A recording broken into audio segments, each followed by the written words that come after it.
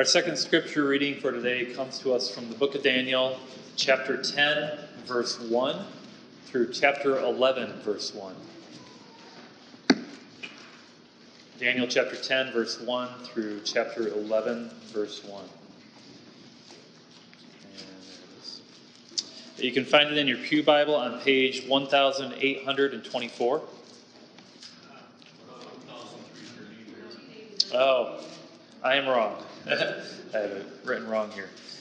Yeah, 1,389. Good catch. All right, Daniel 10. In the third year of Cyrus, king of Persia, a revelation was given to Daniel, who was called Belteshazzar. Its message was true, and it concerned a great war. The understanding of the message came to him in a vision.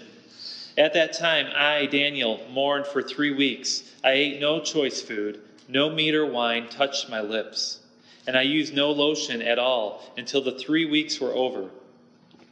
On the 24th day of the first month, as I was standing on the bank of the great river, the Tigris, I looked up, and there before me was a man dressed in linen, with a belt of the finest gold around his waist. His body was like chrysolite, his face like lightning, his eyes like flaming torches, his arms and legs like the gleam of burnished bronze, and his voice like the sound of a multitude. I, Daniel, was the only one who saw the vision. The men with me did not see it, but such terror overwhelmed them that they fled and hid themselves.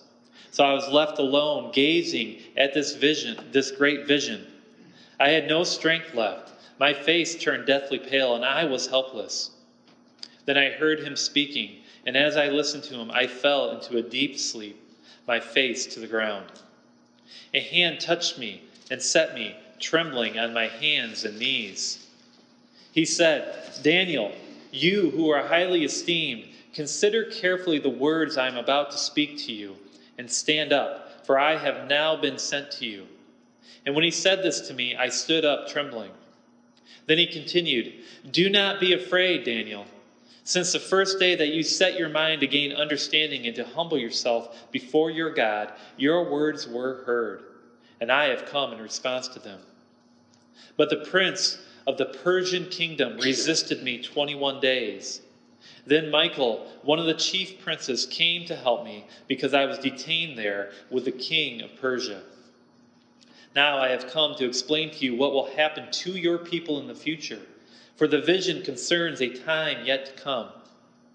While he was saying this to me, I bowed with my face toward the ground and was speechless.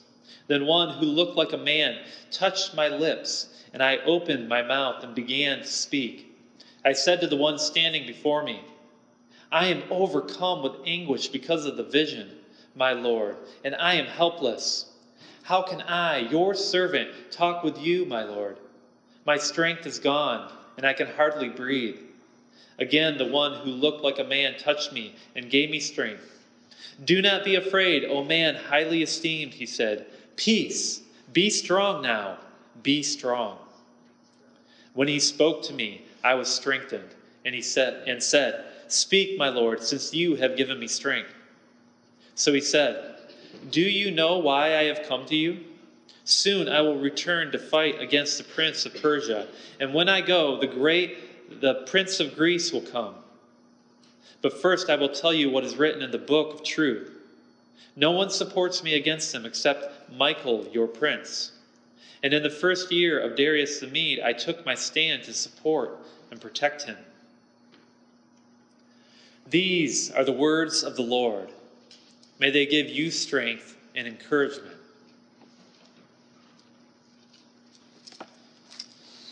Behind many of the human conflicts in this world, there is a spiritual battle being waged. In Daniel 10, we get a glimpse of this heavenly war. The curtain has been pulled back, unveiling the greater reality of the forces that struggle with one another. We are confronted with the fact that angels and demons are battling for the souls of God's people. What we just read this morning begins what is the longest unit in the book of Daniel. Chapters 10, 11, and 12, they're all part of one storyline. Today, we're going to focus our attention on chapter 10 and the significance of this angelic visit. But to fully understand what is happening here, we must first understand one of the broader themes that permeates throughout Scripture.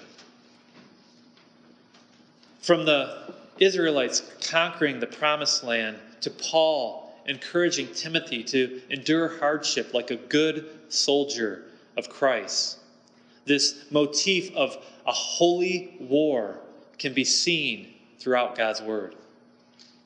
Biblically, the central figure in these holy wars is Yahweh, the divine warrior. God fights for his people, and he fights for his glory. The flip side of this is that God uses his people to judge the nations. In a sense, they are his sword against his enemies. When the Israelites left Egypt, they were wandering through the wilderness, and they waged war with different nations. In these conflicts, they would bring the Ark of the Covenant with them into battle. God was leading the charge. When Gideon attacked the Midianites, God told Gideon that he had too many men. So God winnowed their numbers down from 20,000 to 300. You see, Israel, they were not supposed to trust in their own strength, but their faith needed to be placed solely in this divine warrior. Later in the book of Judges, we see that God only needed one sinful man to take down the Philistines. Through Samson, God defeated a nation. Yahweh is the divine warrior, and he rescues his people in battle. However, when Israel had sinned and when they had broken their covenant with God, they became the brunt of God's judgment instead of the tool. This is what we saw in Daniel chapter 1 when Nebuchadnezzar took many of the Jews captive and he ransacked the temple. You see, though God fights for his people, he's not on their side. It's precisely the opposite. A person can only truly be considered one of God's people if they are on his side. Nowhere is this more clear than in Joshua chapter 5, verses 13 through 15. Joshua 5, verses 13 through 15. Now when Joshua was near Jericho, he looked up and saw a man standing in front of him with a drawn sword in his hand. Joshua went up to him and asked, "Are you for us or for our enemies?" "Neither," he replied, "but as commander of the army of the Lord, I have now come." Then Joshua fell face down to the ground in reverence and asked him, "What message does my Lord have for his servant?" The commander of the Lord's army replied, "Take off your sandals, for the place where you are standing is holy." And Joshua did so. Right before the battle of Jericho, Yahweh comes to Joshua with his sword drawn. And he tells Joshua that he is neither for Israel nor their enemies. He is the commander of the Lord's army, not Joshua. Joshua is either on God's side or he is against him. There is no middle ground. If you are on God's side, then he will fight your battles for you. Yet if you oppose God, he will lead the charge against you. God is not on your side. That's not how it works. Either you are on his side or you are his enemy. With all this in mind, let's dig into our text for today. Our story, it takes place during the 3rd year of Cyrus, king of Persia. So roughly the year 536 BC. Because of Cyrus's decree, many Jews had already returned to the Promised Land. And though the temple had not yet been rebuilt, the altar of burnt offering had. So the evening and the morning sacrifices were being made once again. Daniel, however, had been in a state of mourning for 3 weeks. He had abstained from the pleasures of this life. He ate no meat, he drank no wine, and he used no lotions during that time. He was seeking the Lord in prayer for his people. Let's pick up our story in verse 4. On the 24th day of the 1st month, as I was standing on the bank of the great river, the Tigris, I looked up, and there before me was a man dressed in linen with a belt of the finest gold around his waist. His body was like chrysolite, his face like lightning, his eyes like flaming torches, his arms and legs like the gleam of burnished bronze, and his voice like the sound of a multitude. I, Daniel, was the only one who saw the vision. The men with me did not see it, but such terror overwhelmed them that they fled and hid themselves. So I was left alone, gazing at this great vision. I had no strength left. My face turned deathly pale, and I was helpless. Then I heard him speaking, and as I listened to him, I fell into a deep sleep, my face to the ground. For reasons that I'll get into a little bit later, we can be confident that this figure hovering over the water is an angel and not Jesus, even though this description is very similar to the description of Christ in the book of Revelation. Now, we don't know which angel this is, but from his appearance, he was marvelous to behold. Everything about this creature exuded power and might. This vision was too much for Daniel. It overwhelmed him to the point that his strength had left him, and his face had turned deathly pale. As the text said, he was helpless.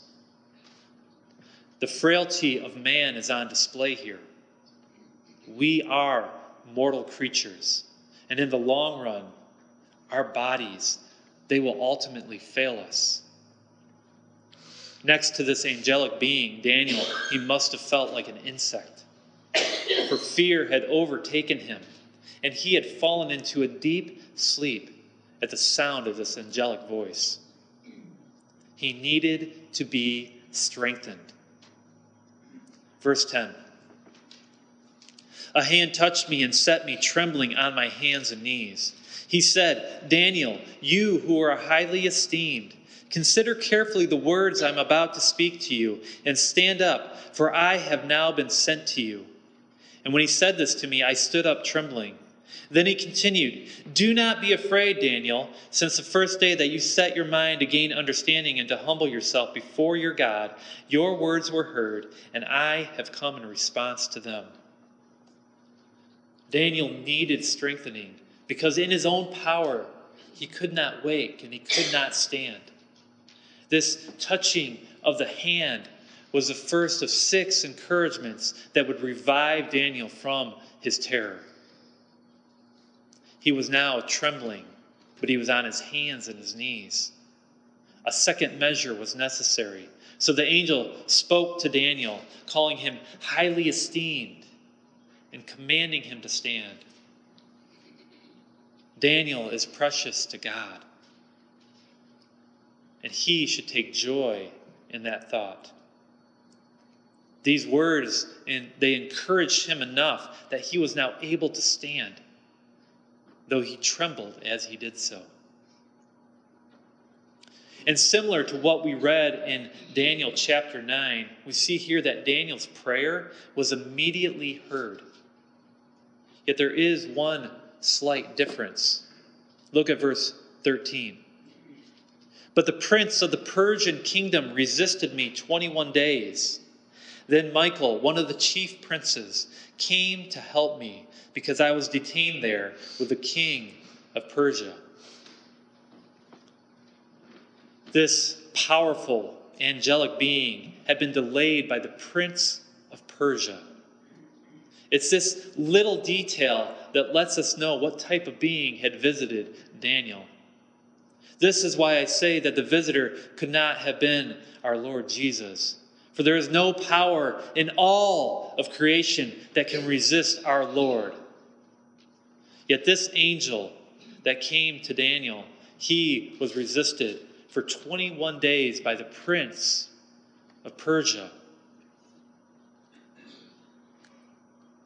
There are forces in our world behind the powers that be. There are evil spirits that battle against the purposes of God. This prince of Persia was not referring to Cyrus the Great. I really doubt that any human, no matter how powerful they are, could contend with one of God's mighty angels, especially for 21 days. No, there was an evil entity trying to maintain his dominion over the people of this land. Dear friends, there are evil powers that support the human kingdoms and institutions that oppress God's people. Remember, there are only two choices. Either you are on God's side or you are his enemy. This is how it has been since sin entered the world.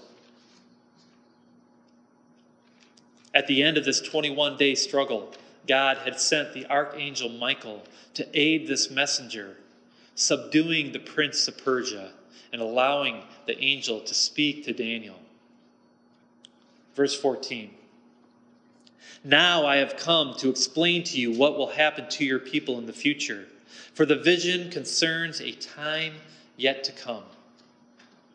We'll cover this in more detail when we dive into chapter 11, but for now, know that this message that's for Daniel concerned the future of Israel, and it was of such importance that a battle in the heavens was waged over its delivery. Verse 15. While he was saying this to me, I bowed with my face toward the ground and was speechless. Then one who looked like a man touched my lips, and I opened my mouth and began to speak. I said to the one standing before me, I am overcome with anguish because of the vision, my Lord, and I am helpless. How can I, your servant, talk with you, my Lord? My strength is gone, and I can hardly breathe. Once again, Daniel's strength is waning. His head was bowed. He could not speak. A touch of the lips opened Daniel's mouth, allowing him to respond. Yet all Daniel could do was to confess his weakness. He was undone. How can a sinful man stand in the presence of such a glorious being? This is common with angelic visitations. Even the Apostle John succumbed to the glory of God's angel in his apocalyptic vision. Revelation chapter 19, verse 10 says this. At this, I fell at his feet to worship him. But he said to me, do not do it. I am a fellow servant with you and with your brothers who hold to the testimony of Jesus. Worship God, for the testimony of Jesus is the spirit of prophecy. These angelic beings are awesome to behold, yet they are creatures like you and me. They are not the Creator. Let's continue on. Verse 18. Again, the one who looked like a man touched me and gave me strength. Do not be afraid, O man, highly esteemed, he said. Peace, be strong now. Be strong. When he spoke to me, I was strengthened and said, Speak, my Lord, since you have given me strength. Once more, a touch and a word of encouragement. Do not be afraid, O man, highly esteemed. Peace. Be strong now. Be strong. This angelic being was readying Daniel for the message that God had prepared for him. And Daniel was strengthened, and he was now prepared to listen. Yet before the message began, the angel spoke once more of a holy war, a spiritual battle that would soon take place. Look at verse 20. So he said, "Do you know why I have come to you? Soon I will return to fight against the prince of Persia, and when I go, the prince of Greece will come. But first I will tell you what is written in the book of truth. No one supports me against them except Michael, your prince. And in the first year of Darius the Mede, I took my stand to support and protect him." The clash of 21 days was now over, but the war still continued on. Another battle loomed over the horizon. But before rejoining the conflict, this messenger would fulfill his assignment to Daniel. This angel had fought for God's people since the first year of King Darius, when the decree to return to the promised land was issued. You see, what he is communicating to Daniel was that a holy war in the heavens was fought to bring this decree about. But the angel also reminds Daniel that this evil prince of Persia still fights. Though the Jews have been allowed to return to their homeland, the Persians were still in control, and they were still oppressing God's people. And very soon, the Greeks would come to do the very same thing. They would come in with their war machine and their Hellenization. Yet the book of truth shall be revealed. God would show to Daniel that his sovereign hand governs over the affairs of men. The divine warrior would fight for his people. As Christians, you too are in a holy war. There are spiritual battles taking place in the heavenlies, making an impact on your world. Satan is your ultimate enemy, and you should not underestimate his strength. Remember, he is a fallen angel. Daniel was undone before the power of this angelic being. And the same would be said of you if the devil chose to fully reveal himself in front of you. Yet you are not to shrink back, for you are called to be soldiers for Christ. You are to fight, but not in your own strength. In the Old Testament, the people of God battled flesh and blood. At the command of Yahweh, they took up their swords. You, however, are under a new covenant. Your battle does not look the same. The war you wage is on three fronts. First, you battle against the evils of this world. Those who persecute your brothers and sisters in Christ. The abortionists, the human traffickers, and at times even those within the church. Institutions such as governments and schools and churches, they're not these abstract entities that exist without human involvement. They consist of real people. We're talking about a spiritual battle involving human beings on both sides. Yet you do not battle by picking up your sword. Rather, you contest against ideologies by speaking the truth of God's word. Second, you wage war to win souls. Evangelism has taken the place of physical warfare. And just as a general directs his army, we too must be strategic in our battle plan. Jesus called his apostles to be witnesses in Jerusalem, in Judea, in Samaria, and to the ends of the earth. And he charges you to be his witness in Allegan, in Michigan, throughout the U.S., and to the ends of the earth.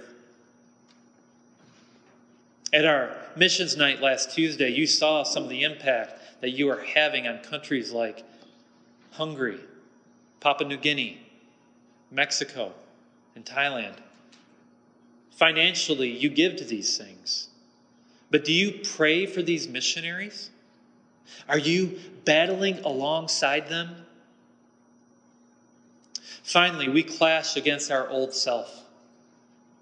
This is a civil war. You are fighting against your closest friend, that part of you that you do not want to kill.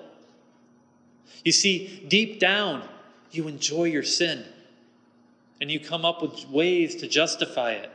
Yet ultimately, this old self is in a struggle against God. The evils of this world, the battle to win souls, and the civil war within. For the Christian, warfare has shifted from a physical contest to a spiritual battle. And it is one that you must fight with spiritual weapons, not physical ones. The Apostle Paul hits on this very point in Ephesians 6, verses 10 through 18. Finally, be strong in the Lord and in his mighty power. Put on the full armor of God so that you can take your stand against the devil's schemes. For our struggle is not against flesh and blood, but against the rulers and against the authorities, against the powers of this dark world, and against the spiritual forces of evil in the heavenly realms. Therefore, put on the full armor of God, so that when the day of evil comes, you may be able to stand your ground. And after you have done everything to stand, stand firm then with the belt of truth buckled around your waist, with the breastplate of righteousness in place, and with your feet fitted with the readiness that comes from the gospel of peace. In addition to all this, take up the shield of faith with which you can extinguish all the flaming arrows of the evil one. Take the helmet of salvation and the sword of the Spirit, which is the word of God, and pray in the Spirit on all occasions, with all kinds of prayers and requests. With this in mind, be alert and always keep on praying for all the saints. Now, I don't have time to fully exegete this text, but I want to highlight the equipment that God has given to you for the battle. First, there is the belt of truth, and it is with this belt that your loose garments are held secure, allowing you to move freely. You see, the lies of the enemy, they only entangle, but the truth of God's word brings true freedom. Next, there's a breastplate of righteousness. It's Jesus who imputes to you his righteousness. He does this for all those who repent and trust in him. And as a breastplate, it protects your new heart, that heart that desires to follow God. Third, your feet need to be fitted with the readiness of the gospel of peace. This is a call for you to take action. You are to go and proclaim this good news to your neighbor. Fourth, you take up the shield of faith. This will protect you from the flaming arrows of doubt that come from the evil one. Fifth, you are to put on the helmet of salvation. This is the knowledge of your security in Christ. Once you are firmly planted in your eternal standing, then you will not be afraid of anything that man can do against you. It is the helmet of salvation that brings courage to the martyrs of the faith. And finally, you must pick up the sword of the Spirit, which is the Word of God. This is your offensive weapon because it holds the power of God. And after you put on this armor, what does Paul tell you to do? He commands you to pray. This is how you battle. Remember, Daniel had been praying for 3 weeks. For 3 weeks, he had been waging war. Since coming to this church, one of my weekly joys has been going to the Wednesday night prayer meetings. It is a chance for us to battle together. I invite every one of you to come. Let's wage war with a unified front. Yet in all this, you must remember that God is the divine warrior who is fighting for you. The irony of the gospel is that the battle was won through the death of your champion. Christ was victorious at the cross. It was there that he took up your sins, paying the penalty that you deserved. But this victory is an already not yet event. That is, the victory has been secured on the cross, but it still awaits its final consummation. Until that day, you must put on the whole armor of God. In prayer, you battle against the cosmic powers of this present darkness. Yet you do not battle alone, for you have the commander of the Lord's army leading the charge. Jesus will deliver the victory. Let us pray. Father, you are our warrior king. You have faced down the forces of evil and secured victory for your people. You have gained this triumph through your Son, who defeated our enemies at the cross. Through the work of your Holy Spirit, you have given to each of us the armor that we need to fight alongside you. Just as you strengthened Daniel, help us to be strong. Wake us up. Set us on our feet. Ready us for your message. Touch our lips so that we may boldly speak that book of truth to a world that does not know you. Help us to wage war, that war that's within ourselves, that's in each and every one of us. We pray this in Jesus' name. Amen.